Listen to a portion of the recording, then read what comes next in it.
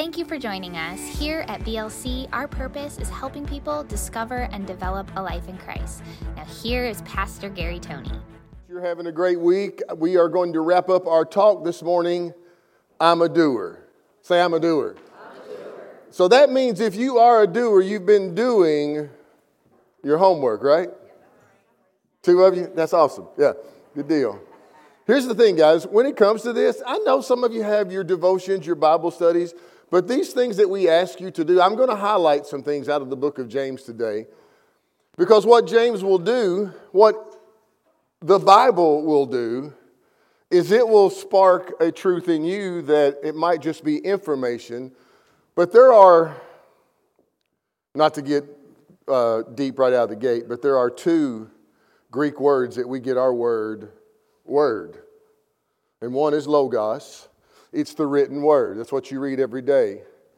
But then the other is rhema. And that's the word that comes alive to you off the page. See, you can read the word and get information, but then all of a sudden there's a day that you read the same thing for the 110th time and God speaks to you. And it's at that point that it is no longer just information. It is a revelation that will change your life. And so today, listening to James, looking at some of the things that he's trying to impart, because if you've been reading James, you will see that James is a pastor that, he's pretty direct and in your face about stuff. I don't know if you can relate to that or not, but because I'm very gentle and tender. What? Amen. Thank you. Yeah. Right. We walk by faith, not by sight, right? Yeah. And so as we get into some of this and I bring up some things that the Lord wants to highlight as he taps you on the shoulder, just keep looking forward and sit there and take it, okay? Let's pray. Father, we love you so much. We thank you for your word, that it is alive, it is spiritual reality, and it is current for our lives today. So Holy Spirit, speak to us. Stretch our faith. Give us the courage to step out and not just hear, but do. In Jesus' mighty name, amen. James 1:22, he says, be doers of the word and not hearers only, deceiving yourself. The enemy doesn't have to do anything to you. If all you do is come get a message and then check the box, I went to church, and then you go back to normalcy, that what you call normal, you're deceiving yourself. James wants us to get to the place where we're stepping out and practice, even when you don't do it right. How many of you ever stepped out and tried something and you weren't successful? Yeah? Yeah. If you're not, then you're not trying much. The message says it like this: act on what you hear. Step out and try it. James makes it pretty clear that when we come to God, we need to come with this assurance, with this knowing. Like we said last Sunday, we need to come to God expecting. You need to get your mind made up about certain things. Because remember what we said throughout the talk, faith perceives as real fact what hasn't been revealed to the senses yet. Faith is actually spiritual reality. It is evidence of something that you can't see. And so when you find a promise in the Word of God, you've got to get to the place where you're expecting it to happen. And when you don't see an instant result, you're not shaken. Because we're growing in the revelations of the things of God. I know a lot of people, we just want to fit things into church life, and then we have our other life outside of that. But you're born again. There's only one life. Even if you're still walking as a baby in the things of God, you're still born again. Jesus looks at you from your new nature. He doesn't see you in your humanity anymore. I'm going to show you some of these things today. And then we touched on this last week out of chapter 1, verse 6. He says, so when you come to him, let him ask in faith with no doubting. Now, how do you get to that place where there's no doubt? Because, can we be real for a second? We doubt. We don't see instant results in things, and we doubt.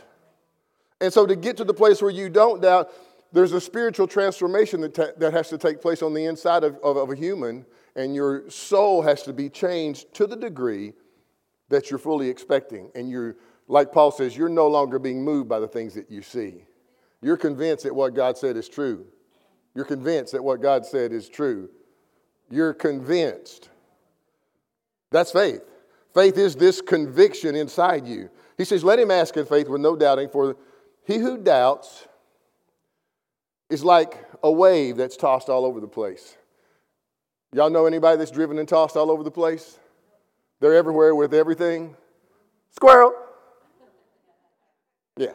We're all guilty of those things at times.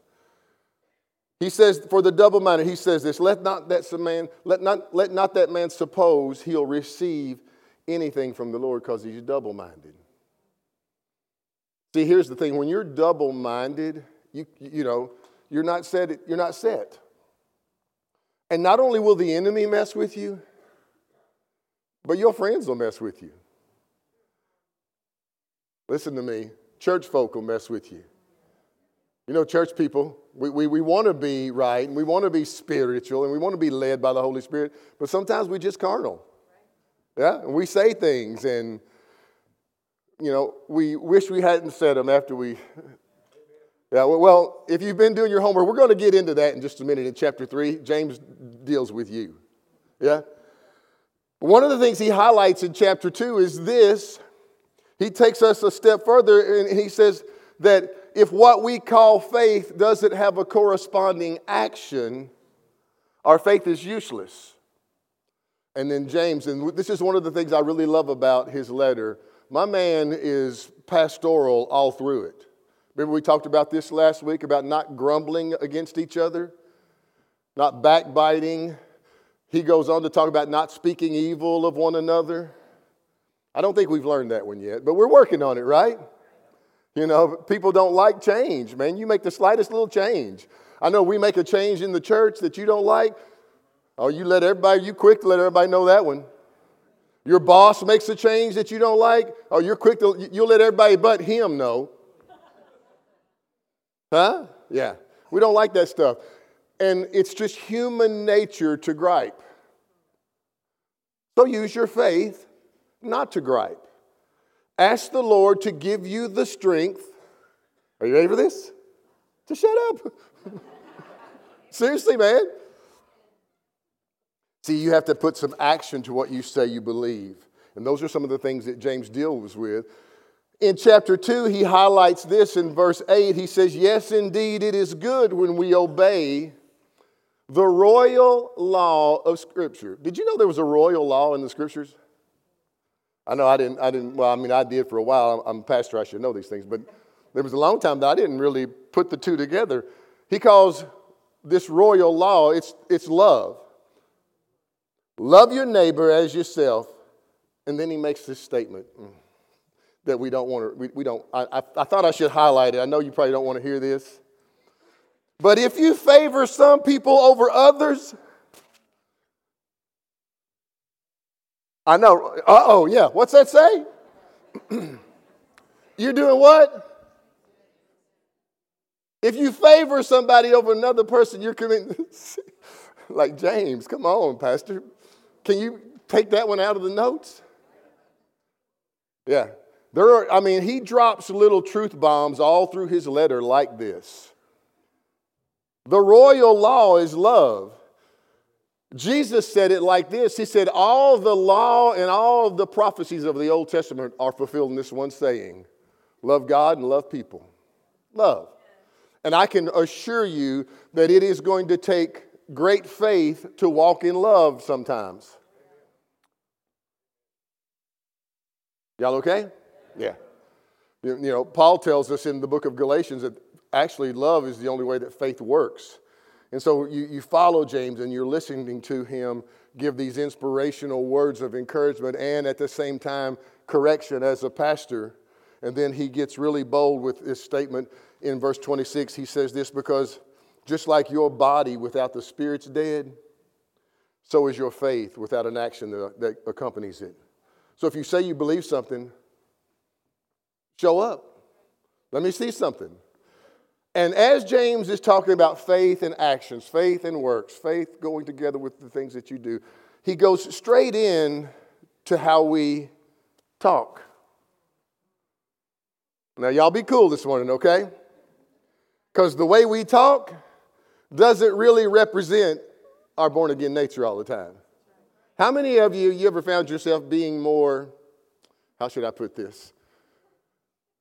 More emotion-led than spirit-led? Thanks, Michaela. Two of us, yeah. And what happens is when you're emotion-led instead of spirit-led, it comes out. You ever notice that? So don't make the mistake of thinking that James has left the subject of faith when he starts talking about the power of the tongue in chapter 3. Because words, they're one of the most effective methods that a believer can use to actually act on what you believe. Now, it's not just saying empty stuff. Remember, it's got to be rhema in you. It's not just saying things. Some people say, ooh, don't make that bad confession. No, it actually has to be a truth inside you. I've used this illustration many times. I could sit in my garage the rest of my life saying I'm a brand new Harley. I will never be a Harley. See, that's just out of balance. Oh, don't say that. That's out of balance. You have to believe in your heart and say something. This is how spiritual realities work. Romans says that actually, believe in your heart and confess with your mouth. And what happens? You'll be saved. In Paul's letter to the Corinthian church, he says this, we believe and therefore we speak. You should be talking what you believe. But what comes first? You got to get your believing fixed. So let's take a look at this. James chapter 3. Let's start in verse 1. Brothers and sisters. Now before he gets into talk, he gives us some instruction here. Brothers and sisters, now this is the New Living, not many of you should become teachers in the church. Thanks, James. It's really encouraging. Why not? For we who teach will be judged more strictly. Now listen very carefully. He's talking about two things here. Number one, we will be judged because every one of us will stand before the judgment seat of Christ. Now, the great white throne judgment of God is God judging the world for people that don't know Jesus. But the judgment seat of Christ is Jesus judging every one of us for our assignment. Paul goes into great detail about this in his letter to the Corinthian church. You are going to have a conversation. You get called to the principal's office. And you are going to have a conversation with Jesus about what he told you to do here. I know a lot of people that don't want to do all that church stuff. I mean, preacher, I'll come listen to you as long as you bring it. I'll come listen to you. But all that other, no, I don't have time for that. I got to make a living. I got to raise, I got life. And you are still deceived because you think your little window of time in humanity is life. This guy, James, he says this side of humanity is like the morning fog. Poof, and it's gone. So we will. So he says, guys, not many of you should be a teacher because you will be judged more strictly. The other side of that is people. Once you step into that role and you start teaching and doing things in the body of Christ for the church, then you get judged differently. I'm talking about y'all judging me. Just make it plain for you. Oh, yeah. Yeah. Listen, y'all all hallelujah me as long as I say what you like. But then when I get up here and start talking about you running your mouth, I'm getting ready to read the Bible. So, yeah. Verse 2. Indeed, we all make many mistakes. Say all. We all make many mistakes. For if we could control our tongue, he didn't say when you control it, he said if you could control it, we would be perfect. Now that word doesn't mean flawless, it means mature. If we could control our tongue, we would be these mature people, and we could also control every other way. You can control yourself in every way. You can control your life, he's saying. He says, he gives us some examples. We make large horses go wherever we want by the means of a small bit in their mouth. He says a small rudder makes a huge ship turn wherever the pilot chooses to go, even with the strong wind. We would say, like today, a steering wheel in a car, a small component, whether it's a sports car or it's a big semi-truck, that little steering wheel controls the direction of that. James is saying your tongue is like that. And then he says this in verse 5, in the same way, the tongue is a small thing that makes these grand speeches, but a tiny spark could set up a great forest on fire. See, sometimes this is what the Proverbs meant. Be swift to hear, slow to speak. The proverb also says this, that where there are many words present, sin is not far away. See, if you're running your mouth all the time,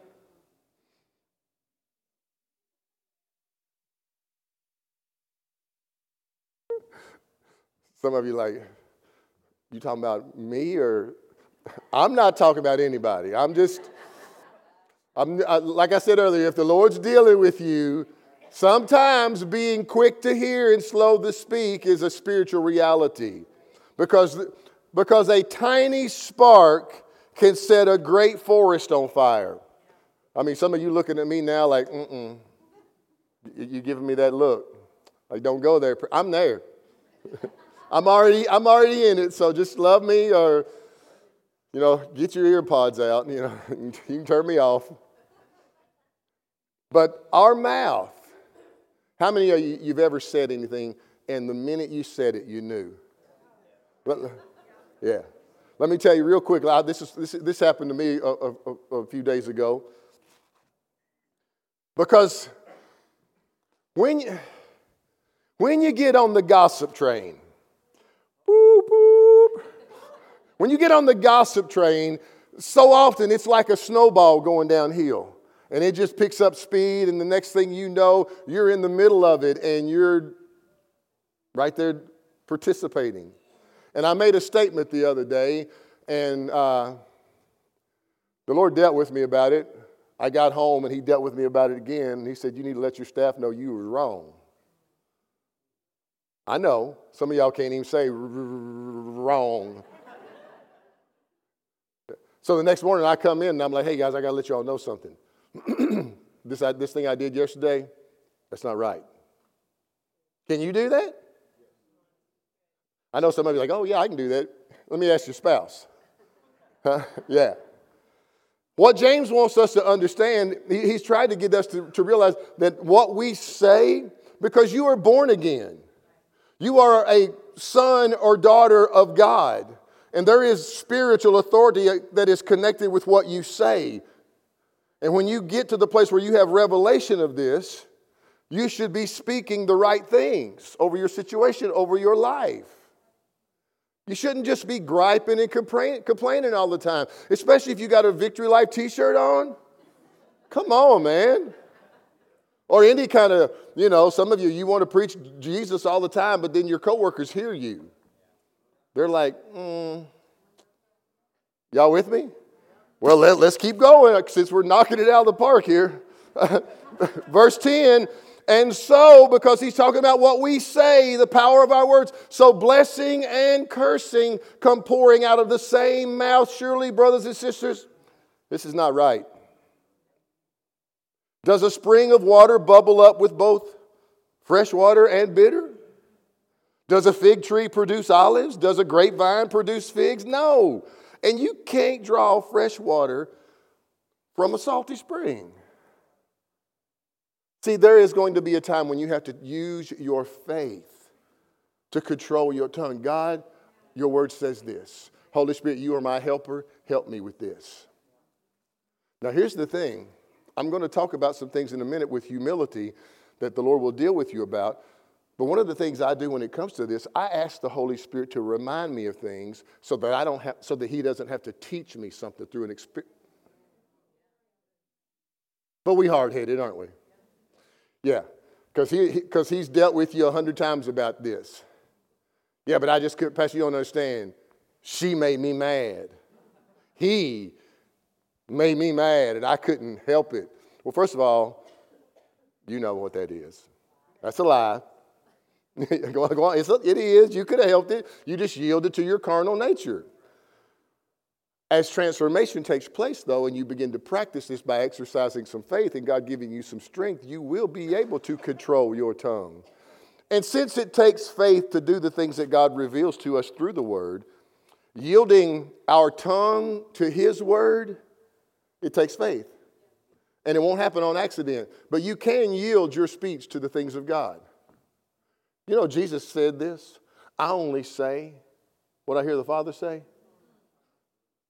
Well, first of all, for us, that means you got to be listening close enough for God to hear Him say, don't say that. Come on, I better try this second. Listen, y'all might be able to relate because you know you just down in here. You already know. Don't say that. Huh? But there's like the demon on this one or the angel and the devil, and they're going back and forth in your head. Say it. Don't say it. And there's a battle raging. You ever been there? Yeah. That's how human nature works. And sometimes it takes faith. And this is what James is talking about. Because remember this, guys, you are a doer, right? Say, I'm a doer. Yeah, you are. You're getting this. Everything about God and His Word, it was spoken into existence. Let me take things a step further for you. This will stretch some of you today. God's original plan for His words was much more than just communication. God's words are creative. He spoke things into existence. He put things in motion that are still in motion. Light is still being. I mean, it's crazy when you think about what's all out there for us. See, the earth was the seed. It was the first. And it fell into the curse. But the earth was the seed planted into the universe that was supposed to expand all over the universe. But we fell. But that's going to be restored one day. And then my wife, she'll get to run the rings of Saturn. Like, babe, I'll be back a couple years, I'm going to run the rings of Saturn. She likes to run. Like, go on. She asked me, you want to go out and run with me? I'm like, let me think about it for a second. No, yeah. Words have, see, now, because that's how you, think about it, let's simplify things. That's how you were born again. We've got to take religion off the table, you all. This is a spiritual reality. This is how you get born again. You believe Jesus left a world you can't see, comes to this one, dies a physical death, rises from the dead. Now you have the opportunity to join Him because He's the firstborn. Let me say it like this. Jesus is the sample son. I know some of y'all some of y'all like that, didn't you? He's the sample. We're supposed to watch Him and do it like He did it. And a big part of that is our words. Jesus actually says this in Luke chapter 6. I am actually quoting Jesus. A good man out of the good treasure of his heart brings forth good. An evil man out of the evil treasure in his heart brings forth evil. Watch this very carefully. For out of the abundance of the heart, the mouth speaks. All you got to do is put a little pressure on something and you see what you're full of. Because according to this, from the abundance of what's in you, that's what's coming out, Jack. That's what you're going to talk. So what if you were so full of the Word of God and every time the pressures of the world and society and life pushed on you, the Word just come flying out? Well, first of all, some of your friends will think you're weird. You know, your coworker's like, what, man, that dude, he's always talking the Bible. Can't he just have a regular conversation? To us, that is a regular conversation. Now, that doesn't mean that you're a modern-day Pharisee and you're critical and judgmental of other people. You're just practicing. And you don't have to, listen, when the Word of God, this is the lesson that some of y'all need to take home today. When the Word of God comes out of you, you don't have to give a scriptural reference. Just let it flow, man. Listen, I'm telling you, if you just talked the things of God out of your life, some of your coworkers would be like, man, that dude is so smart. Where did he get that wisdom from? And you don't have to try to impress them. Well, that was Proverbs. Something. No, stop. Huh? We have to learn how to speak the Word of God. You remember the story when God spoke to Ezekiel? He said, hey, can these bones live? And Ezekiel's like, well, only you know that, God. Like, what kind of question is that? And then God says this, Ezekiel, prophesy to the bones. That's weird. Okay? They're in the ground. They've been there so long, it's just bones. Speak to bones. So, what about today? Huh? Who's God's voice in the earth today?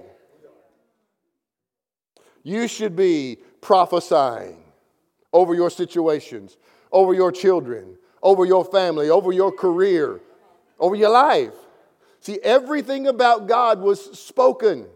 Remember, the rudder on a ship, the bit in a horse's mouth. James makes it very clear that your tongue, what you say, sets the course of your life. Even though the Old Testament is full of history, man, the prophetic revelations that you will find there that are spoken are just as real today. I love to look through the Old Testament and see the Word of God.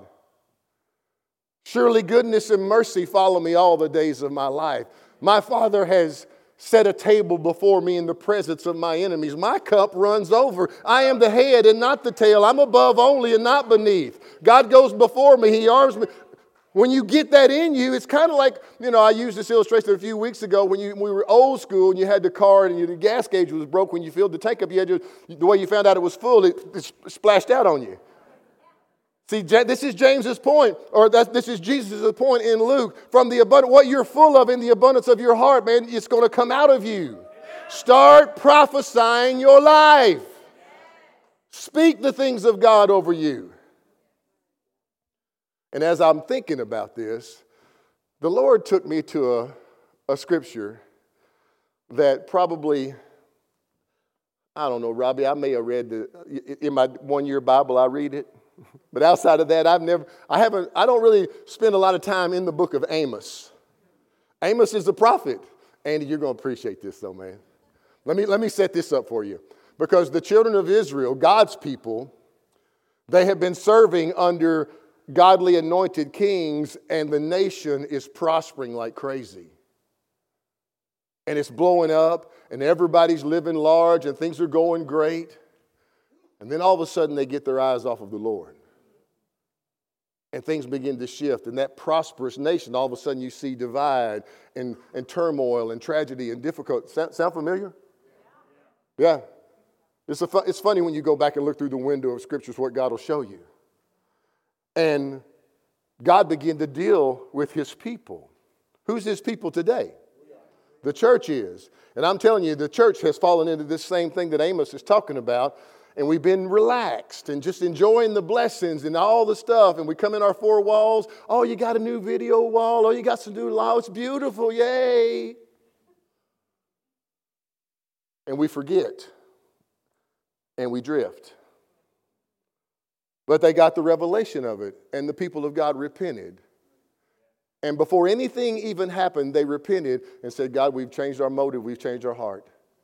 And listen to what God says through the prophet. Now, I love the Message paraphrase here. It says this in chapter 9, verse 13. Yes, indeed, it won't be long now, God's decree, or more traditional, thus says the Lord. Won't be long now. Things are going to happen so fast your head will swim.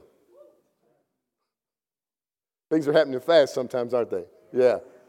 Huh? One thing fast on the heels of another.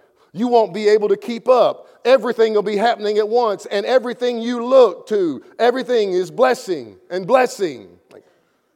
Come on, somebody. That's right, you have to receive this. This is a prophetic word that God is reminding the church today. Listen, I'm not done with you all. Paul says you are the epistles of Christ today. You are not written with ink, but by the Spirit of the living God in your spirit. You should show up as the Word of God every day of your life, expecting it's going to happen so fast it's going to make your head swim. Like Ezekiel, like so many of God's people, what if we started prophesying our future? Like the Apostle James says, what if we started using our words to set the course of our life? I am strong in the Lord and the power of His might. The Lord has anointed me to do this. All that I put my hand to is blessed.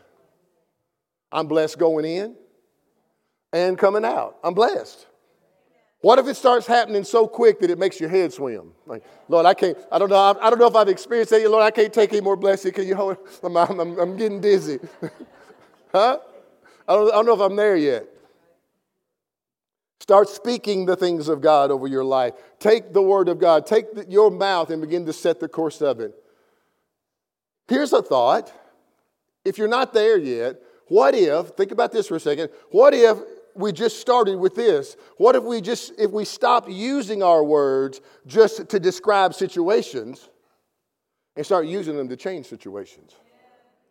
Instead of talking the problem all the time, talk the solution. Prophesy to your life. Speak to your mountain. You remember that story in Mark chapter 11, verse 23. Jesus says this, and he starts like this, I tell you the truth. Anyone, who's that?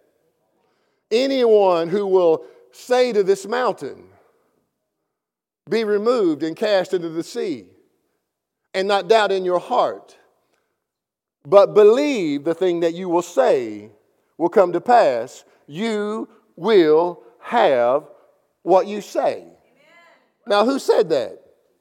Jesus said that. Now, is Jesus confused? Was he playing mind games? Was it just for a certain season in life? He said anyone that believes in their heart and says this.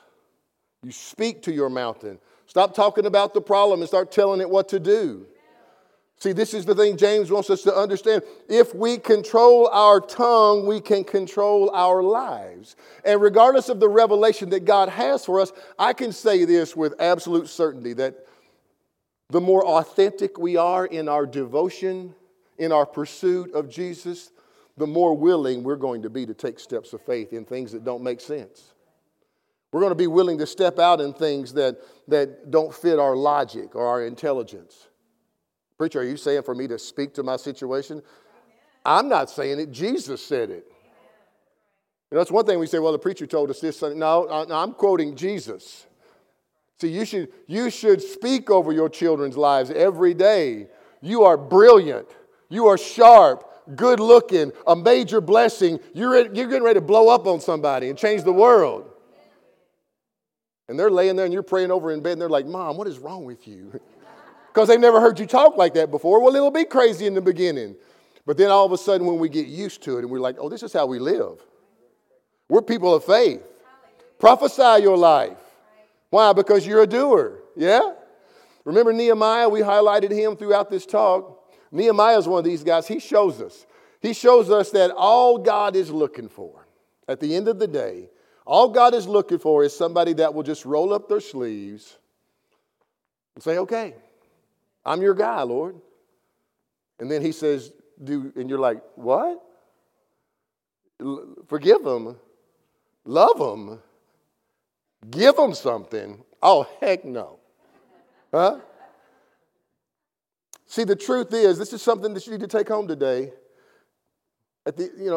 God uses everyday people, you all. I mean, there's no other kind. And what he's looking for are those that are just willing to take the next step in faith to yield to his leading so that he can advance his kingdom, because we're his body on the planet. He's going to use us. Tomorrow morning, he's going to use you somewhere, maybe at your job, maybe on your campus, wherever it might be. God, if you're willing to step out and take some steps of faith, God will use you.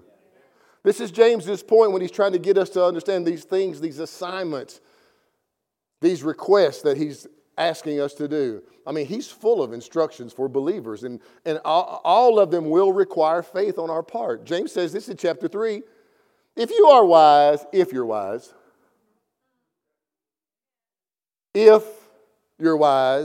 and you understand God's ways, prove it. Prove it by living an honorable life. Y'all know anything about living an honorable life? Doing good works with humility. Say humility. Yeah. He goes on to deal with stuff like jealousy. Pastor's job is tough sometimes, you know. Selfishness. Selfishness is probably one of the biggest issues on the planet today. Selfishness. I was reading an article the other day. I won't say the person's name, but they're with a B, billionaire. And in their mind, they think they can manipulate stuff because they got so much money. Billionaire. I mean, who needs $1 billion? Now, want is not the same as need. But see, some of you all, you're not going to get the billion, you're not going to get the million because you be somewhere with an umbrella and you drink, forgetting about Jesus. I really thought that'd be funny, but I guess I hit a nerve. Yeah, I'm like, no, it's not funny, Reverend, because you're probably right. Jealousy, selfishness. These are things that the Lord is dealing with people in this. And then in chapter 4, he starts talking about people's motives. What about that? What about you ever check your motives? Why are you doing it? You know, a lot of people just step out and do stuff, and then they want to add God to it. No, that doesn't work like that. And then once again in chapter 4, he brings this humility up again. And then in verse 6, he makes this statement. God resists the proud, but gives grace to the humble. You see, humility makes adjustments. You've heard me say this.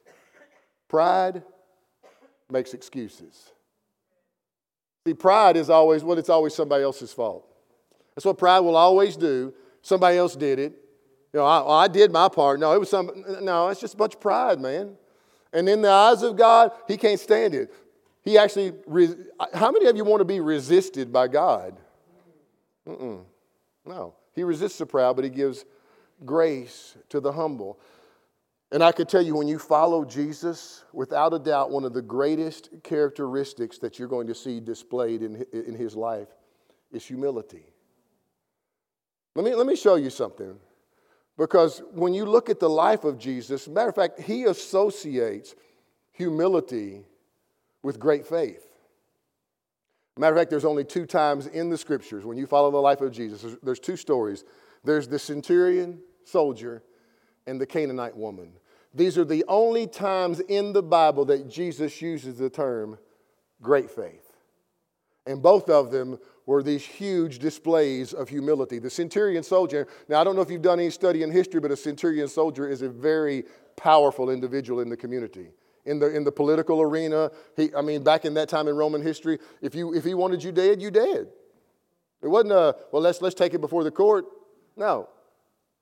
And this guy finds out about Jesus and gets a revelation of who he is. And he goes and he's telling Jesus about his servant that's dying. And Jesus says, well, I'll come heal him. Now watch this. And the centurion said this. Lord, he humbles himself here. He says, I know who you are. I am not worthy that you even step in my house. You got to see the humility in this. I don't think you can respect what's happening here. He's a centurion soldier. He's a very high-ranking commander in what he does. The Roman army, Rome ruled the world. And he says, I know who you are. I'm not worthy. But because I know who you are and I understand authority, just speak the word. And Jesus said, I've never seen faith like this in the nation of Israel. And then the Canaanite woman comes to Jesus. Same deal. Come heal my daughter. And Jesus calls her a dog. Said, I'm not sent to you. I'm just sent to the lost sheep of Israel. I'm not sent to you, your kind. Let's let the children have their bread. And she said, Lord, even dogs eat the crumbs. And the Bible says that she worshiped him. Humility. Humility is a rare quality in today's society. We're so entitled thinking, and we think we've arrived because we've got a title or a degree. Let me show you something. I'll get you out of here. Man, y'all listen really good today. Matthew chapter 12. Let me show you an example of this with Jesus. Because Jesus was on the scene. And in Matthew 12, you have to realize the church world of that day They wanted to kill Jesus because he was going completely against their religious stuff. And in this particular case, Jesus shows up in one of the synagogues and he's preaching. And the Bible says that all the Pharisees and the teachers of the law are sitting around waiting. You got to see the motive in the heart of this. They're sitting around waiting to see if Jesus is going to heal on the Sabbath. Now, what kind of twisted junk is that? Oh, you can heal on Friday afternoon, but not on the Sabbath. And they're waiting to see, because even the Pharisees got enough faith in the fact that Jesus can heal. And they're waiting to see if he's going to do it against their religious code. And he says, hey, guys, I am the Lord of the Sabbath. And then he turns to this man with a withered hand, and he tells him, and I guarantee you, I would love to be in the room, but I guarantee you, he tells the guy with the withered hand, come up here. And he puts his hand out, and he looks at him, and then he looks at them. He says, stretch out your hand. I bet he's staring at him. Stretch out your hand. And the Bible says at that point they wanted to kill him. Verse 15, but Jesus knew what they were planning, so he left that area, and many people followed him, and he healed all the sick among them. But he warned them not to reveal who he is. See, I know a lot of religious people teach, well, that's why Jesus did all this healing, so he could prove who he was. Well, then why would he tell people not to tell them who he was? That's a bunch of religious junk, man. No, he did just the opposite.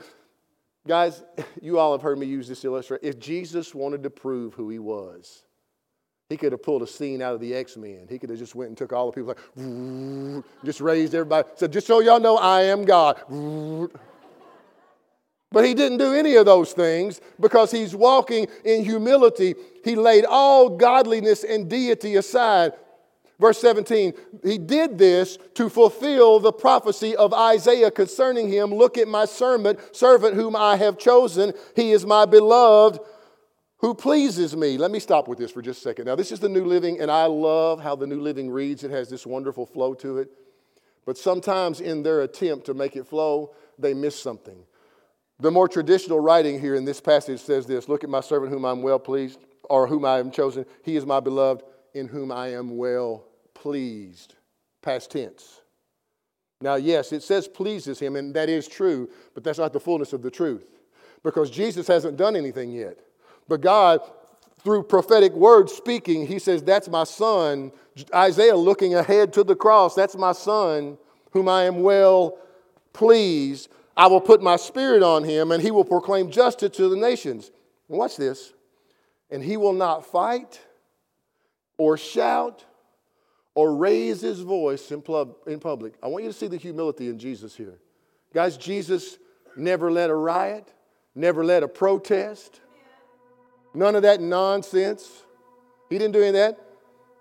He was quiet. He was meek and lowly. Verse 20 says this, he won't even crush a weak reed or put out a flickering candle. What's that mean? Jesus was so sensitive and humble. Even if he saw a broke, he'd step around it. None of this I am the Son of God stuff. I am the Lamb of God, slain before the foundations of the world. And then Isaiah says this, but finally, he will cause justice to be victorious. And his name will be the hope of the world.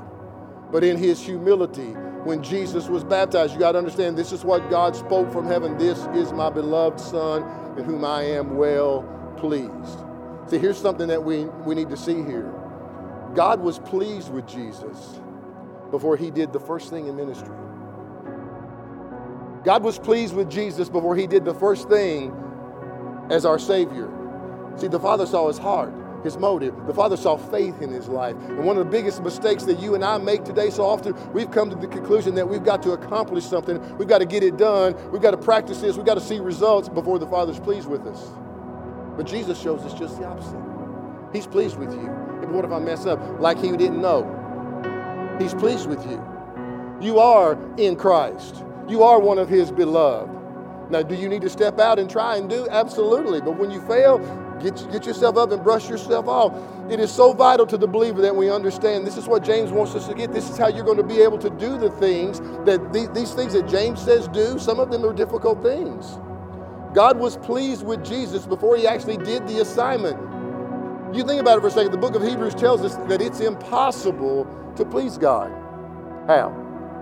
Without faith. See, you've got to believe that God has already called you and ordained you and positioned you for things. See, in Christ, God is pleased with you. Right where you're at right now. Yeah, but what about my junk? No, what about you? You got junk. Anybody in here doesn't have any junk? Well, come on. You can take over. Oh, no, I'm pretty good, Pastor. Okay. What about the one I read a while ago? About you commit sin if you show favoritism. How you doing with that one? James actually goes on to say this, to him who knows to do good and doesn't. What's it say? All right, I rest my case. Because I know there's things you know to do. See, this is going to be a great motivator for us today when we understand that God is pleased with us. He's cheering us on. And he knows we're going to mess up and he knows we're going to make mistakes. But when you step out in faith and you trust him and you don't quit, that's the thing that God wants us to understand. I mean, let's be real. When you look at the life of Jesus, I mean, he got all kinds of results, right? Yeah. But let me ask you this, guys. Could Jesus have quit? Some people are like, no, he's Jesus. No. Go back to the Garden of Gethsemane. He's crying before the Lord. He's sweating blood. Father, is there any other way? Then he makes this bold statement. Not my will, but yours be done. You see, knowing this truth makes it much more enjoyable for us as we draw closer to God in a more authentic relationship, knowing that he has forgiven us, knowing that he has made us whole, he has cleansed us. We are righteous in his sight. And when we step out and do the things that he's instructing us to do in letters like the Apostle James, teaching us to be doers of the word and not hearers only, teaching us to step out in faith, teaching us to use our words to control our life, to draw closer to him. In chapter 5, he wraps things up with this. He says, the fervent, heartfelt prayer of a righteous man makes tremendous power available, dynamic in its workings. That's you and me. And all of our brokenness and all of our attempts that we fail at, when we're humble before the Lord, because what does he do? He exalts the humble. And you begin to step out in faith and you exercise these things that God has shown you to do. Regardless of what your circumstances, regardless of what your intelligence, regardless of what your emotions or your physical state is telling you, you begin to do the Word of God. Prophesy your life. Speak to it. Become a doer. Begin to believe in your heart that these things are real and they're for you today. Amen? I can assure you of this, as you take these steps of faith, God's going to honor that in your life. The Bible is full of people that God used that were willing to step out and say, okay, God, here I am. Use me. That's the thing that God's looking for. The Bible's full of those stories. Drawing closer to him, putting on our new man, making room for transformation in our life. That means that you refuse to allow the old carnal human nature, refuse to allow your past, refuse to allow other people's opinions and circumstances to interfere with what God's doing in your life. Because you are this great overcomer. You can do it because the Spirit of God lives inside you. Sometimes you just need to be stirred up a little bit. Amen? So regardless of what you have or you don't have, regardless of the challenges, the disappointments, the criticisms, let this kingdom of heaven reality settle into your thinking today. I'm a son or daughter of God. God's not finished with me. Huh? And sometimes it's just like Zechariah sums it up perfectly. God says this, how dare you despise the day of small beginnings? You got to step out. Well, what if it's not right? Okay, chances are all of it won't be right. I could tell you over the years as a pastor, Cody and I were talking, he asked me the other day, he said, man, what was it like when you started? When was that? And I said, well, that was, my first church was in Florence, Kentucky, back in 2000. He said, "Whew." I'm like, "What's that mean?" Well, I've been doing it for a minute now. And there's some of y'all that were with me the whole time. Small beginnings, little steps. And then we come to Georgetown and we start in the lobby or in a conference room at the Best Western Hotel. And our first week there, my praise and worship leader quits. Because we wouldn't let her, it was really her dad, but we wouldn't let them have their way. Like, no, this is Victory Life Church. And like, "Oh, no, I do it like this." Like, not anymore. So what we do the next Sunday? We played CDs. Y'all remember CDs? Some of you still got them? Don't despise the day of small beginnings. Mother Teresa says it like this. I love this statement. I'm going to get you out of here with this. Our strength lies in being faithful in the little things. So when it comes to you being a doer of the word, it's not taking these bold, giant steps of faith. Sometimes it's taking little steps of faith and telling your mouth what to do. Choosing to walk by faith and put on the royal law of love. Speaking to your mountain and commanding it to move. And when it pushes back, you don't even blink an eye. Getting to that place is found in the book of James. Say, "I'm a doer." Yeah, that wasn't. I wasn't convinced with that. Let me hear one. Say, "I'm a doer." Okay, that's a little better. I think they may have heard you in heaven that time. Guys, it all starts with this truth. You have to belong to Jesus for any of this to work. I know there's all kinds of views and opinions and religious ideas and denominational philosophies. I get it. No. One way. Jesus said there's only one way. One way. That's through him. You have to believe that Jesus is who he says he is. That he came to the planet. That he died. And he rose from... You tell me he rose from the dead. If you don't believe that, you're not saved. He rose from the dead. And so that's where you start today. So if you're in the room and you've never taken that step of faith, make your mind up. Okay, I don't know enough about it, but I choose to believe that Jesus is alive, and I want that life. Believe it in your heart, confess it with your mouth. So if you're in the room or if you're watching us or listening to us online, stop for what you're doing for just a second. Let's take care of this. Let's get you into the family of God. I'll make you an offer you can't refuse. It's old school, I know, right? I'm old, man, okay? But you have to start. Believe it in your heart. Confess it with your mouth. Let's all say it together, church family. If you're here, if you're watching, say the prayer with us. Lord Jesus, come into my life and make me new. And from this day forward, Jesus is my Lord. Heaven is my home. And I will never be the same. In Jesus' name, amen. Now, if you're in the room and you said the prayer, stop by our information desk. They've got a gift for you to help you in your journey of faith. Those of you listening or watching, you got to tell some people, man. The greatest thing in your life just happened to you, and you belong to the family of God now. For you guys this week, be ready. Ask God for opportunities that you can be a doer of the word and step out and try it. Amen. God bless you guys. Have a wonderful week. We love you. If you enjoyed today's podcast, please be sure to click on the subscribe button. For more information on Victory Life Church, check us out at victorylifeky.com. Thank you so much for listening.